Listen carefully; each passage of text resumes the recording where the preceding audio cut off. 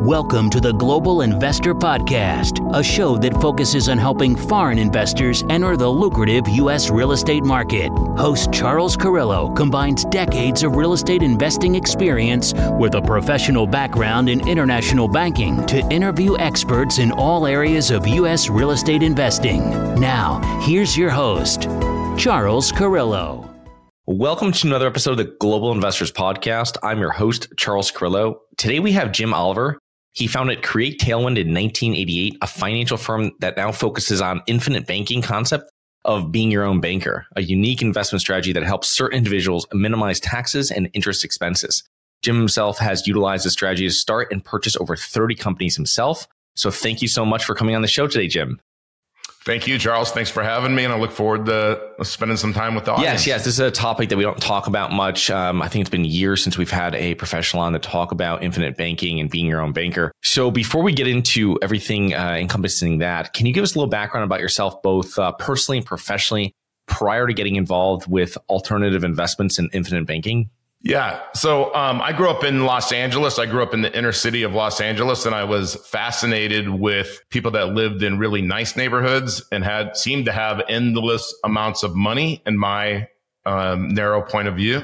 And I thought they have a perfect life living in, say, Palos Verdes, for example, in Los Angeles. And I was living in Inglewood, and I thought, what do they know that the people that live here don't know? I thought they had to know about money. They had to know how money works. So I was always fascinated with that. So when I went to school, I studied business so that I could start learning about money. And then I got out of school. I went and got a position as a fee-based financial babysitter. A financial planner. And I thought, now I'm going to learn about money. I'm going to learn about how to invest money. But no, I was just a middleman. But I was a pretty good middleman. I had $700 million under management at one point in time. And I thought, you know what? This is pretty easy. I just got to take everybody to lunch, take them to play golf. This is my life. But then I got this report one day, Charles, and it said that our clients for this period of time got 9.38% on their money. And I thought, doesn't seem like I have money in that account. It doesn't seem like we got 9.38%. So I went and I looked at the net after taxes, fees, everything. And it was like, oh, wait a minute. That's like 4%. That doesn't make sense. Why are we telling everybody they're getting 9.38%? They're not really getting that. And so I started diving into how my clients made money. And I went, wait a minute. What I'm doing is not what they need to be doing. And it's not how they made their money. And so by chance, I ran into Nelson Nash, who was doing a 10-hour course on infinite banking, becoming your own banker. And I thought, become my own banker? That sounds kind of cool. I want to be my own banker. And I went to his course in Texas, and I was like, this guy's either brilliant or he's crazy. And I wasn't sure which one. And so he said, hey, I asked him a bunch of questions after the seminar. He was very gracious, and he just answered all my questions. He was in his late 70s at the time, and he had just spoken for like 6 hours straight. And he said, hey, I'm doing this again in 2 weeks. Come back. It'll make more sense the second time through. So I did. And about halfway through, I had this aha moment. Like, wait a minute. You finance every single thing that you buy. You either pay interest or you give up interest you could have earned somewhere else. And if I could eliminate that problem for people, i.e. they could become their own banker, what an impact that would have on their wealth. So maybe I should focus on that, not on what they're going to do with their money, where they're going to invest it. Whether it's in the stock market, real estate, hard money, lending. I've seen everything that you can imagine, right? I'll focus on controlling the money pool. And that's kind of how I got into infinite banking. And I kind of see it as a ledger, right? The money pool is on the left side of the ledger. And the assets, and I know that'll drive CPAs and accounting majors crazy, but the assets are on the right side of the ledger, right? And the reason I keep it like that is because I want you to think about this differently and backwards. But I'm just going to show you how to control the money.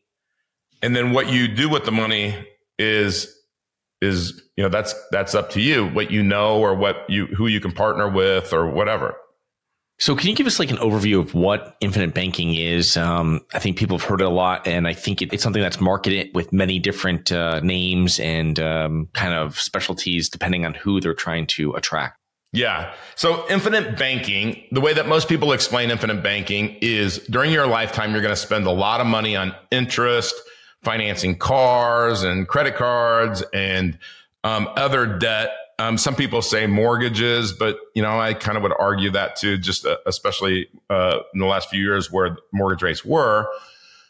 But if the average person pays 40% of their net income to interest, and we all know that the biggest reason for that is the mortgage, right? In the beginning, 85% or more goes towards interest.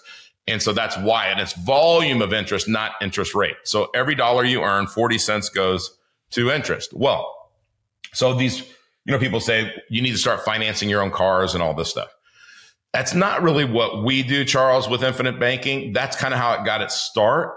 But what Nelson did is Nelson explained to me how he bought this airplane with some partners. Mm-hmm. And then when they weren't using it, they leased it out. And it was a cash flowing asset. And I said, oh, okay, that's infinite. That's what I got excited about with infinite banking is I can put money in this insurance contract, this very specially designed insurance contract. It's guaranteed to grow every single day. And I buy it from a mutual insurance company. So mutual insurance companies are owned by policyholders, right? Not shareholders. And insurance companies are required to distribute the profits to the owners, policyholders, in the form of a dividend. So, so what happens is you have this money sitting in this account. And because you have that money and because you're an owner, you have a contractual right to take an interest only loan at between 4 and 5%, even today, of the insurance company's money. Your money never leaves that account. It's in there guaranteed, growing, tax-free, guaranteed every single day. The insurance company has to give you their money. They collateralize your account so that's safe for them. They are going to charge you 4 or 5% and interest only, right? So now you take the insurance company's money, other people's money, you have use and control of that, and you go buy assets, or you go buy funds, or you go buy whatever is your specialty or who you've partnered with. And when those things earn money, you flow it back into the insurance contract and you rinse and repeat. So if it was real estate, I see this a lot with doctors. Doctors they don't have time for real estate. So they partner with somebody. They're a passive investor in a real estate fund or something like that. And as money comes back in, they don't need it to buy their groceries. So they flow it back into another investment, another investment, another investment. They create what I call velocity of money, not like velocity in science, but velocity of money, moving your money faster and faster and faster. So when you do that, buy these cash flowing assets, have this money pool, after a while, your investments are paying your premiums. And after a while, you put $1 into the insurance contract and you have more than $1 to go put into these investments. Then you have other people's money, you have use and control, and you have leverage. Because if I can put in $1 and have $1.50 to go put into the investment, I win. So then I just do that over and over and over again. So the insurance contract is never about the investment or the rate of return on the insurance contract. It's about the rights as a policyholder or policy owner and the intrinsic value of the insurance contract. That's what it becomes about. So when you're speaking to professionals and I imagine business owners, is this a strategy that is usually utilized by high income earners and entrepreneurs? I mean, who is your target audience for this type of product? I believe everybody can do it at some level, right? And I've had people start with $20,000. I've had people start with millions of dollars because it is about banking. And so if you think about like how a bank works is you have a depositor, they go down and they deposit money in the bank. Then that bank lends the money to a borrower, right? And then the borrower pays interest and then the bank pays the depositor as little interest as possible. You do the same kind of thing, right? And so if you started with $20,000 and you wanted to finance a vacation or pay off a credit card or a student loan or something like that, you could do it. If you, in business, when you look at the business cycle, most businesses use a bank, right? And they use a bank because the money flowing in sometimes is seasonal, and the money flowing out tends to not be as seasonal, more level, and the money coming in is up and down. So they use a bank and a line of credit. This is like using your own bank and using it for equipment and vehicles, and it could be trucks, it could be anything else. And in Nelson Nash's book, who's kind of the godfather, this has always been around and wealthy people have always used this. Nelson really brought it down to the everyday person's level. And Nelson gives an example of somebody financing their landscaping trucks.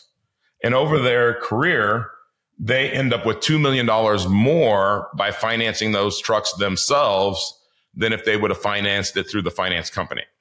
So anybody can do it.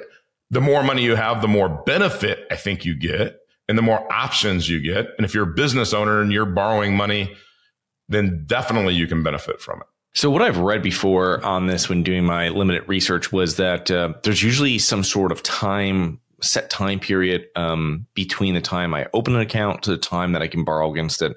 Can you talk to more about how that works? Yeah. So the companies there's a bunch of different mutual insurance companies out there. They're all investing in the same thing. They all have the same reinsurance treaties or similar treaties. And they're all working with the same numbers, right? The same mortality and everything else.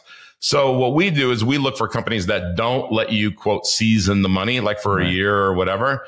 We literally can get people loans a week, 2 weeks after they deposit money in the account. So, I don't want them to wait.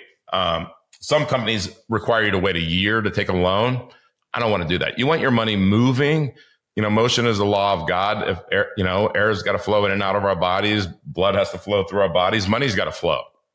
What are the costs usually associated with someone coming in to open one of these accounts and maintain it over several years? Yeah. So, the costs are, it's an insurance contract. So when you have two different components, you have the whole life policy, and then you have this rider called the paid up additions rider. The paid up additions is dollar for dollar. It's always dollar for dollar. There's literally in the companies that we use, there's literally no fees in that, right? It's on the life insurance side. So let's say 60% was going into the PUA and 40% is going into the whole life policy. On that 40%, in the very beginning, you have setup costs and underwriting costs and commissions and all of that in that first year. So that's why Dave Ramsey and Susie Orman don't like whole life insurance, is because they look at that first year, you put in $1 and you have not much to use, right? In that first year. The second year, the companies we use, the second year, it's like 95% of what you put in. So if I put in $100,000, I have $95,000, and I only have a little bit of a cash drag of $5,000. The first year it might be I put in $100,000 and I have like 60 or 65. And there are people out there that advocate to add a term rider, reduce the base whole life policy down to 10 or 20%, and have more of that paid up additions, which is just dollar for dollar. But that's a better way to start first, but that's not the better way to finish first, because what happens is that whole life policy, once it kind of gets up and running, takes a couple of years. Every dollar you put in there, you have more than $1 to go use. Right? Now, if it's just sitting there, like certain companies want you to sit it there and park it there for 20, 30, 40 years, then you could say, I put in this amount of money. This is what it's worth. That's my rate of return. But if I'm taking it and using the insurance company's money, then it's whatever it's returning in there, which is, it's small. It's guaranteed. It's cash. It's what I'm doing with their money. That's where the return is. Like if I take $100,000 and I had 95 to use, and I give you the $95,000 and I say, Charles, go invest that money for me, and you get me 20%. Well, I don't care that the insurance contract got 3 or 3.6. I don't really care about that, right? I mean, 3 or 3.6, who cares? I got 20 on this side, or I got 12 on this side, or 10 or 8 or whatever it is. So then as that money comes back in and it's going and it's flowing, I have more and more and more an ever increasing money pool to go put money in the investment. But by year, like say year 10, okay, if I put in $1, I have $1.50 to go use. And that's if I did no infinite banking. I just have the insurance contract. Well, so if you wrote me a check for $100,000 and I turn around and wrote you one for 150, you'd be okay with that, right? And you're going to go invest it. By the way, if I made you that deal and that was the ratio, do you want that first check to be big, the one that you're going to write me? Do you want it to be big or small? I want the one to write to you, small. No, you want it to be big because I'm going to write you a bigger one, right? It's going to be 50% more. So you're going to be like, hey, Jim, could I write you a check for 10 million? And then you write me one back for 15. Gotcha. So the way to look at this loan too, Charles, is kind of like this, is if I would loan you today $100 million and your only obligation is 1 year from today, you got to pay me $5 million of interest. Would you take the loan? Yes. Absolutely, right? Okay, so like if you did that with me, I'm going to take your 100 million. I'm going to go borrow 400 million from the seller or the bank, and I'm going to buy a $500 million hundred Okay. And now when I do that kind of investing, I want to get 25% cash on cash. So your 100 million, I want to net after debt load, 25 million bucks. So I call you in a year and I say, Charles, I've got your check for $5 million of interest, right? And I'd like to drive over Alligator Alley and give you your check and take you to Prime Fish, okay?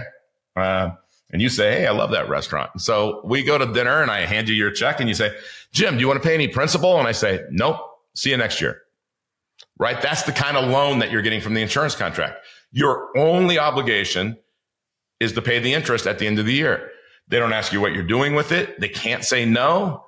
You don't have to even have a payment, anything else. You just pay the interest at the end of the year. Interesting. Very good. Yeah. So what is the time frame from the time that I want to access funds to the time that I can withdraw it? Couple of days. Yeah. I mean, some companies, when I say that we can get things rushed, some companies are up to 5 business days. It just depends on what time of the year. Is it around tax time? Because people use, their insurance contracts to pay taxes, things like that. Do you have money sitting in the stock market and you're worried about it? Or worse, you have money sitting at the bank, not keeping up with inflation? My name is Charles Carrillo, founder and managing partner of Harborside Partners. And since 2006, I've been investing my money and my family's money into income-producing properties. These are real assets, real properties with real addresses that produce real cash flow. At Harborside Partners, we provide passive investors who love real estate with a turnkey investing solution. If you want to put your money to work in real estate but can't find deals, don't have the time to get funding, and the last thing that productive people want to do is manage real estate. We find the deals, we fund the deals, and we manage the tenants, the termites, and the properties. Partner with us at investwithharborside.com. That's investwithharborside.com. Go to investwithharborside.com. If you love real estate, you like the idea of passive income, and believe that income-producing properties will appreciate over time, go to investwithharborside.com. That's investwithharborside.com. And what happens when someone passes away depending if they have money that's out already and they have these 2 different contracts? I mean, how does that work with your heirs? Yeah, it's great. No, it's a great question, Charles. Is what happens is if they pass away and let's say they had a $3 million death benefit and they had $1 million loan, right? So that loan is wiped out and their family would get $2 million tax-free. Interesting. Okay. Wow. That's very powerful. It's interesting because I've never gotten involved with infinite banking, but with one of my brokerage accounts, I have it, and it's like you can pull money out, and it's literally like overnight. It's a similar like strategy, and obviously there is no life insurance portion with that, and obviously you're invested into depending on what you're investing into, that can be not guaranteed, right? So. There's different things for people that have different, risk tolerances for where they're putting their money to be able to access it at, lower than what most people are going to be able to access their funds at. But let's talk about that for a second. So you're saying that interest rates that you were throwing out like 4 or 5. And I mean, What is it like a typical interest rate now? And does it work with, is it like a sliding scale? The more I take out, it's just a little lower. How does that work? Yeah, so there's two different types of loans and there's two insurance companies in the country that allow you to take either type of loan. There's one called direct recognition, and it's a fixed interest rate. So it's 4% fixed. But it reduces your dividend by 50 basis points. Okay. Or there's a non-direct recognition loan, which is variable. So right now, and it's only at 5.2%, and it doesn't affect your dividend. So depending on what the dividend is paying, what year you are in the insurance contract, all of those things go into factors are factored in to say, okay, if I take the direct recognition or the non-direct recognition, which one is better? And so you can take. That's the range right now on loans. And, Nelson Nash, when he kind of discovered this for himself, it was in 1980, and he was paying 23% on $500,000. And he looked at his insurance contract, and he could take a loan for 8% at that time. Wow. And he was like, wait a minute. Why would I have these loans with the bank when I could have a loan to the insurance contract company for 8%? And he did it. And he took the loan, and it saved his real estate portfolio. Wow. Yeah, that's crazy. That is a huge savings in interest there.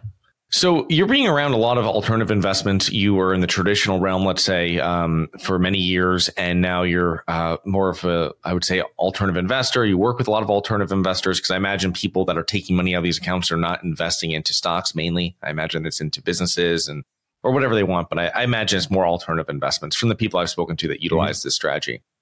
What are some common mistakes that maybe you've seen real estate investors make, or any type of investor make before, that maybe you've worked with that's worked with infinite banking? Yeah, the mistake that I see sometimes is people they don't take loans. They just put the money in the insurance contract, and then they don't use it and go make those investments. So that's probably the most common thing that happens, right? But then if they do go make those loans, sometimes they don't know who to partner with. And so I've seen people make mistakes and partner with people they shouldn't have partnered with, right? Or I see people take it and borrow it out for something, and they don't pay themselves back, or they don't flow the money back in so they can use it over and over again, so they don't get that velocity of money, get that money moving, or they don't pay themselves a high enough interest. Those are probably the most common mistakes. And honestly, a lot of people make mistakes along the way, or, hey, I could have done that better, but that's kind of a learning curve, just like anything else. But in alternative investments, like you said, like real estate, well, right now, a lot of people are like, well, real estate isn't where to put, I don't want to buy real estate. Well, maybe I don't want to buy certain types of real estate. Maybe I don't want to finance multifamily, but, RV parks, there's, subject to, there's lots of things that you can be doing. But if you go back to the richest man in Babylon, one of the tenets is invest in what you know. So if I'm a dentist and I lease my operatories, I think that's what they're called, is my TV screen and the equipment and the chair. Normally they lease that for around 12% or so, maybe 15% now. And the volume of interest is much higher on that, because they're going to do 4 or 5 year lease. So they might be paying 25% of every dollar that they're paying goes to interest. Well, I'll finance those if I'm the dentist, and I'll finance my building, and I'll finance the, other things, a remodel, whatever it is. Right. So there are things that you just naturally would use your own bank for. Yeah. So that's a great example. That's probably one of the most important investing strategies or thoughts, is just investing in what you understand. Because there's so many people that I've spoken to before that have lost money in investments, and when speaking to them, they don't understand it. You don't want to put anybody on the spot, right? But some people will say it, you know what I mean? But some people you just know they don't know what they're investing into. And that is like a huge red flag. So for someone that sees your equipment every day, I love that. That's great because that's actually, that's a win-win for everybody. Yeah. So over 35 years in the personal financial space, how has your relationship towards money changed over those years? Yeah, I used to, like I said, when I was poor and I didn't have money, I was obsessed with it. And what I realized is the more that I was obsessed with it, the less that it flowed to me, right? Now, when I focus on serving other people and helping other people, that's how I ended up with these businesses, because it would be, well, this person is having this problem or this problem. I've seen that before. It's like anything else. Once you've done it a few times, it's like, oh, you have a 112 problem. Yeah. There's only so many problems. This is yours. Right. And so, I realized that if I just help people, it's kind of the old Zig Ziglar thing. If you help people, then you're going to get more than what you expect back. And all of a sudden, I just had money flowing to me. So my obsession with money became an obsession with freedom. And now I would tell you, money gives you choices. Choices give you freedom. And so what most people do, because they're exchanging time for money, they equate money to their lives, and that's how they measure their worth, right? We say your net worth is X, right? Well, once you have your net worth to a certain point, it's more like, what's your impact? What's your contribution? And the more that you focus on impact and contribution and serving, your net worth goes up and up and up, way more than if you focus on, hey, I got to go make some money. Yeah. When I speak to people that are potentially new investors, and when you're really talking to them, if they're going to be active or passive, and it's really the freedom. It always comes, you can always boil it down to getting to the freedom. No one wants like a ton of money in their bank account. It's really, I want the freedom, and the autonomy to do what I want, what I want, all this kind of stuff. So it's very true. So one thing we didn't talk about, Jim, that I thought would be kind of best to leave in your court is that you have a new book. You sent me out a preview of it. A lot of interesting information in there. I read some of the chapters, some of the highlights, some of the chapters. So tell us about your book and tell us about everything that you've put in there. Yeah. So here's a copy of the book. It's Make Bank Without the Bank. And the title, Charles, when we're, especially depends on where we're from. That's why I'm smiling, because, depending on where you're from, your slang for money could be a lot of different things. Right. And I think it's funny because depending on where you grew up, that's what you call it. And so we would always say, man, I'm going to make bank, and so then with infinite banking, it was like make bank without the bank. But it starts off and it tells kind of a story of my childhood being poor. And I worked in this casket factory, and 13 years old, I literally built the hardware for caskets. And there was a guy that owned it, Dwayne McIntyre. And I thought, man, he just walks around. He's not here that much. What's he doing? He's the owner. Shouldn't he be running this business? And, he had people running the business. I'm swinging a hammer all day long.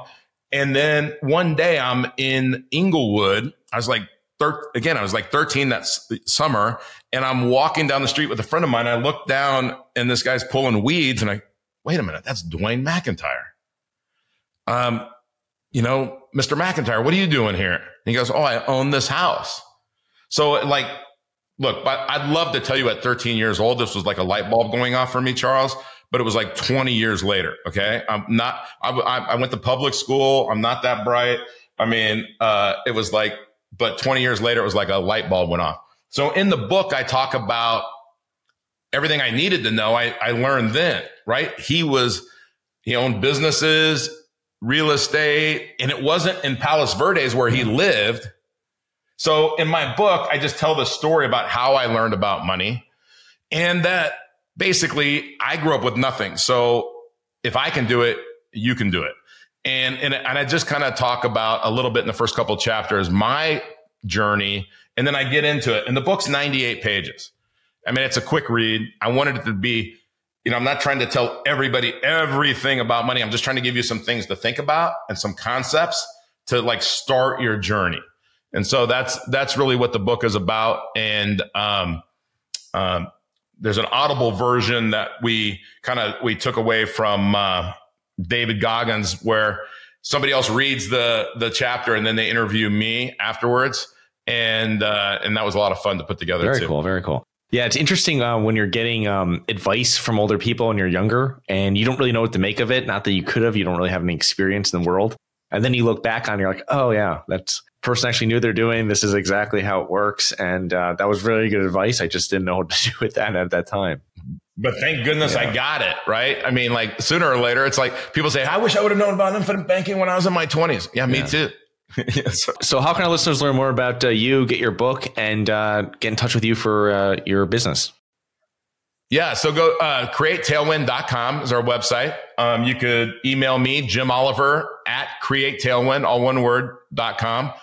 Or you can go to community.createtailwind.com or go on the Apple Store or Android Store and just search Create Tailwind, all one word. We have a community it's got free courses on there. You can learn everything that you would want to know about infinite banking.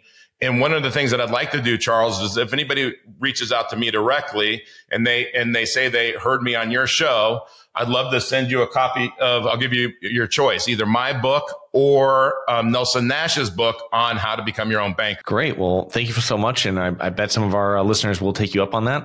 So thanks so much for coming on today, Jim, and letting us know about infinite banking, and looking forward to connecting with you here in the near future. Thank you, Charles. Thanks for having me. And thank you, audience.